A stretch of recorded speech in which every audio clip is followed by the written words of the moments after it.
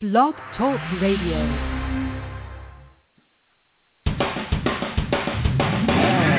Welcome to the MSP Show, your internet radio destination for the business information your managed IT services company needs to streamline operations, generate new revenue streams, and get more customers. And now your host, Stuart Crawford. Well, good afternoon, everyone. Good morning to our friends out west of the Eastern Time Zone this great day. My name is Stuart Crawford, and welcome to the MSP Show here on Blog Talk Radio. We'd like to thank the fine folks at Blog Talk Radio for giving us this great platform to help share and bring news for managed service providers who are looking at new ways to grow their business and get some good information about setting up the business properly, marketing and sales, and key partnerships. Today I have a very good friend of mine joining us today from Kelowna, British Columbia. Bryce Med is the I believe a principal and president. Correct me if I'm wrong there, Bryce, on that. But of Wealthy Tortoises, which is a business strategy company in the heart of British Columbia. Good morning to you, Bryce. Good morning. Yeah, chief cook and bottle washer. Exactly. Yeah. Insert title here or whatever. Have you seen that new commercial on TV? I don't know if you're getting it in Canada, but for FedEx or something like that, when the small business owner goes to the counter and gives himself a promotion but couldn't get a raise at the counter when he's talking to the FedEx clerk. Couldn't negotiate a raise, yeah. That's great. That's right. That's how we feel some days. Anyway, welcome to you. Thanks for taking time out of your day to join us here on the MSP Show. Now, Bryce, you're no stranger to working with small businesses across Canada, United States, and even globally. And I know you have, you're not a stranger to the IT consulting game either. You have clients that work in this space. But go ahead. Correct. For those people that haven't heard about your organization, Wealthy Tortoise, tell us give us the Cliff Notes or the Coles Notes version of what you guys do. Well, Wealthy Tortoise raises some eyebrows with some purpose. Actually, we chose the name Wealthy Tortoise because Rich Turtle just didn't seem to be appropriate. But the idea is certainly motivated by Aesop's fable, the idea that slow and steady wins a race. And in the financial realm, we really need to step back, do a lot of work at the front end, and be thoughtful about the things that we're doing to put our business in place, to structure the business and take the appropriate steps to set it up properly, protect it in the event of eventualities and risks, and then anticipate that the structure that we put in place is one that's going to help us exit the business at an appropriate time. Hopefully it's with our life and with money in a way that becomes tax efficient and effective. So is that almost like you're saying start with the end in mind, know what you want. Know when. I had a client in Calgary once, Jim Eskevich, or he used to be a president and CEO of a oil and gas company. He said he had a 5-year plan for every business he started. Within 5 years, he wanted to exit out. So that would be the same kind of thing we're thinking about here, is knowing when it's time to either sell or shut down the business, making sure you met your goals, of course. If you start with the end in mind, or if you start from the end, it's basically reverse engineering. If you know where you want to be 3 years from today, then the questions are what would you have to do a year from now, a month from now, and a day, from now, in order to move you to the direction of your goals, objectives, and dreams. So very, very, very critically important step. Pay a lot of money to get strategic coaching for that kind of information. And I know, Bryce, that, I had an IT company in Calgary. That's why I think when we first, I was trying to think last night when we met for the first time, and I can't even go back that far and pinpoint exactly when we met. But I used to, I ran an IT company in Calgary. We had 2 other partnerships. Absolutely, yeah. I wish I knew back then what I know now. We would have did things a little different. I'm sure Tony and Rob can attest this and say the exact same thing I'm saying. But, correct. Many small businesses are started because, hey, 2 buddies got together. They were either laid off from working at a bigger company, or they had a dream, and one was good at selling it, and one was good at doing the engineering work, and that's very much what happens in the MSP space. Most companies are run by 2, 3, 4 partners. Let's start at the beginning here. What are some of the challenges you see when you're consulting with your clients on partnerships, and where do they kind of go off course, and what would you recommend to, very basic recommendations, because I know you can't cover it all in 30 minutes, but what would you recommend to them when starting a new business? Hey, they're and I've lost friendships, Bryce, honestly. I've lost friendships because of bad business dealings. But what would you recommend to a new partnership that comes to you and says, hey, we want to get started, where do we begin? You bet. Everyone should begin with an awareness of the 4 Ds. You have to ask yourself, what is going to happen in the event of death, disability, disagreement, or a divorce? So in the conversation amongst partners, partnerships, shareholders, it would be great to put those four conversations in the middle of the table and say, okay, what happens in the event that one of us dies? There's so many variables that can come up, but the beginning to a solution is first of all the awareness that something can happen, and if it does, what are we going to do about it? And that's the biggest challenge, is that people don't want to deal with those eventualities. I know when my old partner and I put our last firm together, and that's about the time that you and I met, Stuart, Craig Matthews and myself, and we sat down and hammered out our exit strategy. We hammered out all the details in terms of a formula for valuation. When we had nothing, we had a dream in our minds. We knew where we wanted to go, and then we started playing what if, and what if I died? What if you died? And what if we disagreed, and at some point in time we wanted to split the sheets and go our separate ways? And it's a rather ironic, because at the end of our 5-year business plan, we sat down and we had different views of the future. And having come to that awareness, we were able to simply refer to our agreement, which had the formula for valuing the business and what each of our shares would be worth, depending on who was staying and who was going. And it was actually pretty clean and simple. It wasn't. It's emotionally stressful, because you're giving up a part of your emotional life, but there wasn't a lot of teeth gnashing about it at all. It made it really simple, because we did the work in advance of and anticipated. In this instance, we disagreed on the future of the company, and therefore we needed to refer to this agreement that would direct us as to what do we do next. So that was death, disability, divorce, and disagreement. I may not have those in the right order, Correct. but I think those are the four main areas there. So when you talk about divorce, and it's kind of a good thing to think about, because it happens. You're talking about the divorce of the partnership, but I've also seen businesses get really just flattened because of a disagreement in the personal life and marital status. And should that be covered in the shareholder agreement as well?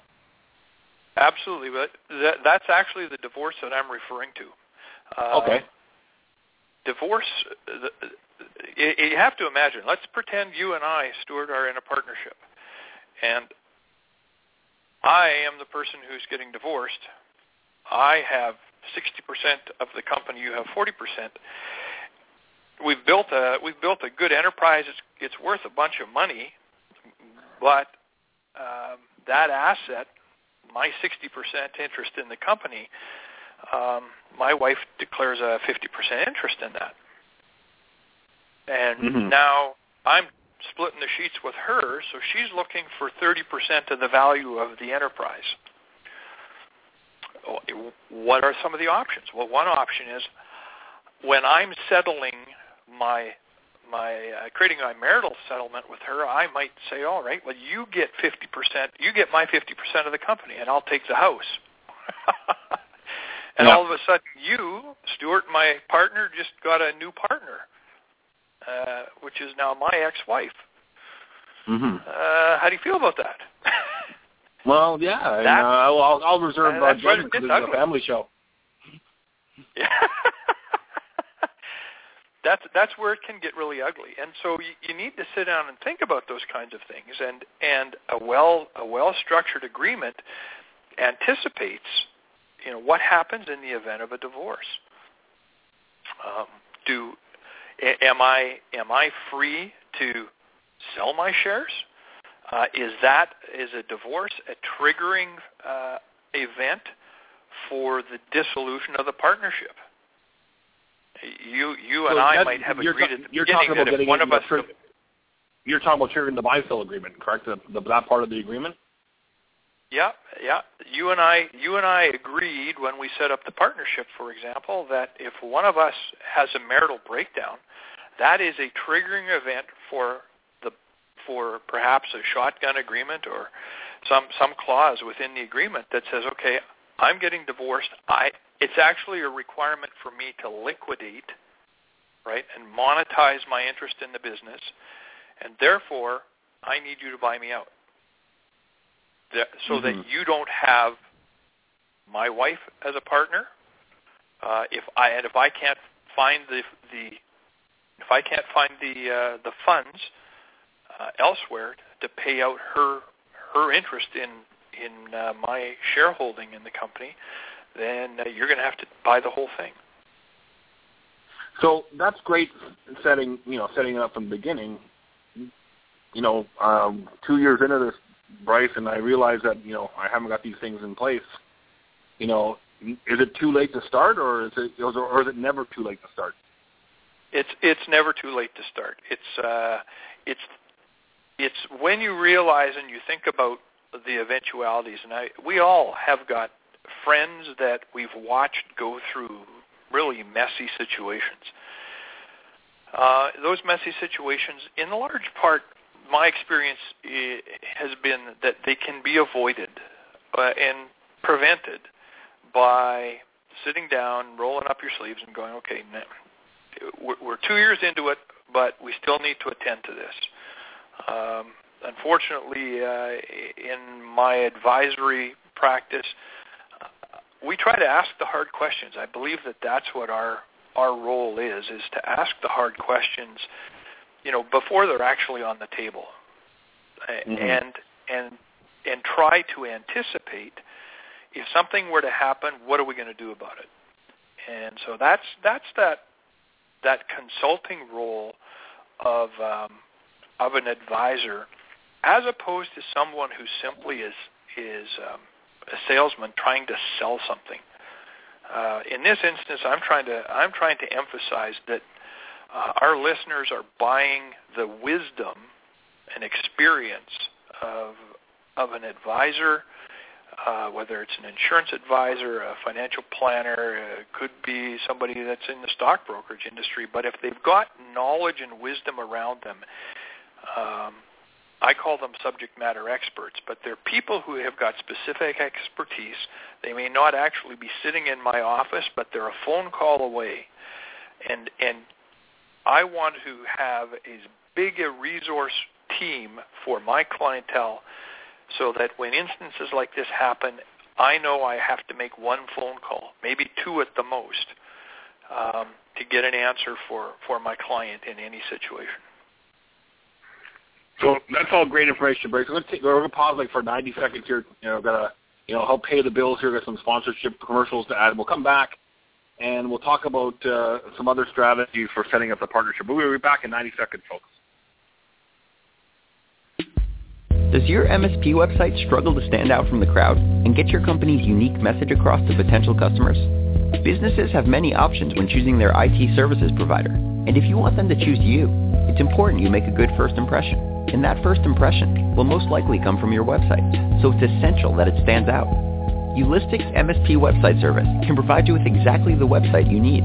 For $297 a month, your managed IT services business will get a professionally designed, fully search-optimized MSP marketing website, custom content laser-focused on your core offerings and target markets, branded videos focused on your solutions, content delivered each day centered on what matters most to your customers, daily reports detailing who is visiting your site and what they are viewing, a monthly MSP newsletter, call analytics, and so much more. Don't delay any further. Potential customers are searching for an MSP right now, and Ulistics MSP Website Service can help them find you. For more information, visit bestmspwebsites.com. As an MSP, you understand how important it is to offer dependable PBX service to your clients. Easy Office Phone's MSP program will expand your portfolio, generate recurring revenue, and build long-lasting client relationships. Become a full voice and data provider with a minimum impact to your business, and let us take care of sales training, deployment, and support. Offer your customers the same kind of telephone service that big companies enjoy. Visit easyofficephone.com today to learn more. Well, thanks to Carl and the gang over at Easy Office Phone for helping our sponsorship of the MSP show. This is Stuart Crawford, and we're talking with Bryce Med from Wealthy Tortoise. I like that better than Rich Turtle from Kelowna, British Columbia. We're talking about structuring our companies correctly from the beginning. And like I said, I'm just sitting here going, I wish I knew all this information, even when I started Ulistic, because I can tell you stories about that early days of that partnership. But Bryce, you hit the nail on the head there with the 4 Ds. Let's talk about going into business with friends and people that we know, because we know in the MSP community, and like other small business environments, a lot of people get into business with friends, and I can share with with the listeners today that the friends that I started Ulistic with, unfortunately today, we're not talking to each other too much anymore. So how can we avoid any potential conflict there, or should we even get into business with our best friends? I have done it. I have avoided it. I can relate to the conversation, but I think the whole challenge of the things that get in the way are related to what we're talking about, which is go in with your eyes wide open. Talk about the tough issues in advance of them ever happening. Let's just take the one that is a couple that are most mindful are in the event that one of your partners die or becomes disabled. If we were to sit down and say, okay, well, how do we deal with that right off the top? It's really easy to lay that risk off onto the insurance industry, and it costs us pennies on the dollar for us to negotiate, and that's what an insurance agent does. Is they're negotiating with an insurance carrier that says, I've got a partnership situation here. It's worth each side of it is worth $150,000. Well, if you're 40 or 50 years of age, we're talking about a cost of less than $1,000 a year probably to buy term insurance, which just covers off and puts insurance in place in the event that somebody were to die. We need to do the same thing in the event of disability. That's one of those situations that you don't think about. Stuart, I can cite a couple of examples that I've worked on, and it is my own former partner who, in the Wealthy Tortoise, had a heart attack at age 46, and never came back into the practice. And so the triggering event was if he was out of the practice for 24 months, that was a triggering event for us to create a buyout of his interests. He had disability insurance in place that took care of his income requirements so that it wasn't putting a stress onto our practice that we had to keep feeding him and his family. At the same time, I couldn't rely on him and his talents and skills and abilities because he was disabled. He was physically disabled by the heart attack, but more importantly, he was emotionally disabled. That heart attack for a 46-year-old absolutely took him right out of the business. Yes, I can understand what that person will be going through. Bryce, let me kind of ask you this then. A lot of smaller IT consulting companies or one-man consulting organizations, hey, you know what? It's just me. I'm the salesperson. I'm the technician. I'm the bookkeeper. What can a small company, let's say 1 to 3 in size, because a disability like a heart attack would, if that person was practicing on his own, would have just basically, ruined his or her life. My income's relying on me consulting. What can I do to protect myself? Definitely looking for disability coverage. You can protect your loss of income due to a disability.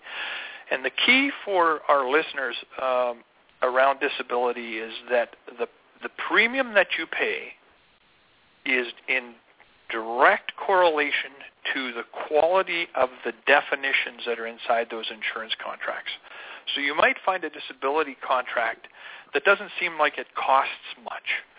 But if you read into the contracts, the definitions of disability, that's how the company limits its risk. And so, again, you want to have a solid insurance professional, if that's the case,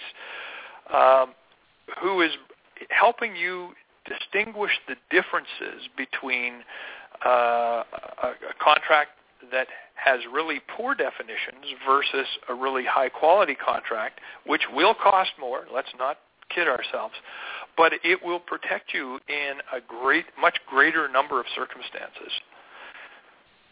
And so for that 1 to 3, first thing is make sure you've got adequate protection to protect your family or yourself, so that your day-to-day costs and living expenses are protected.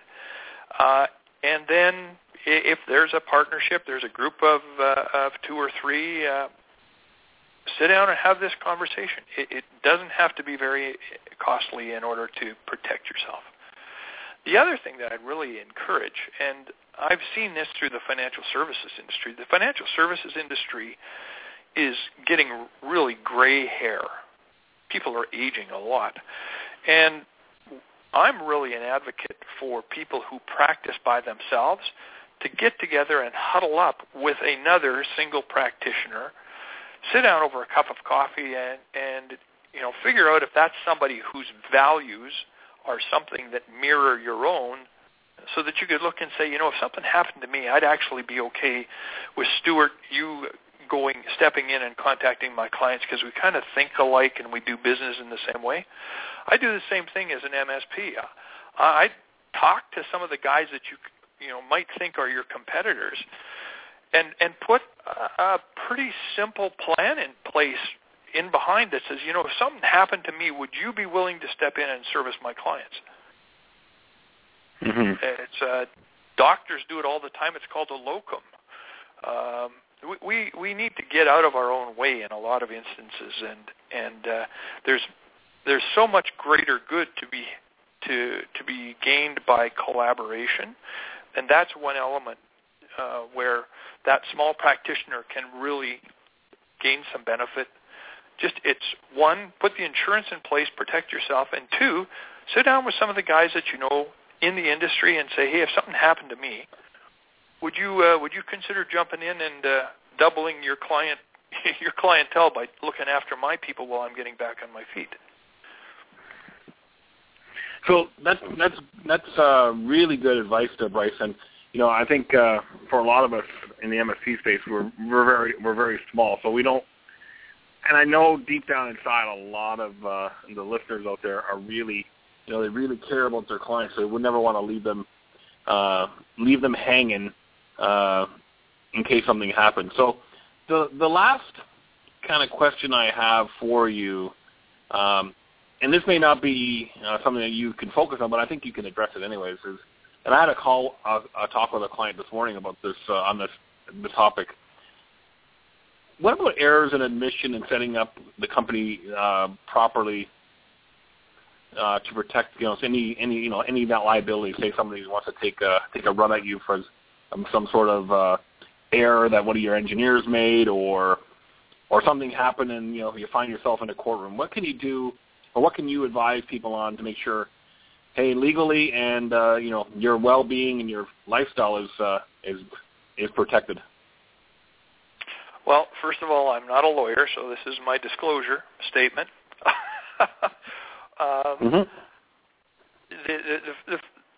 very first thing is you've got to,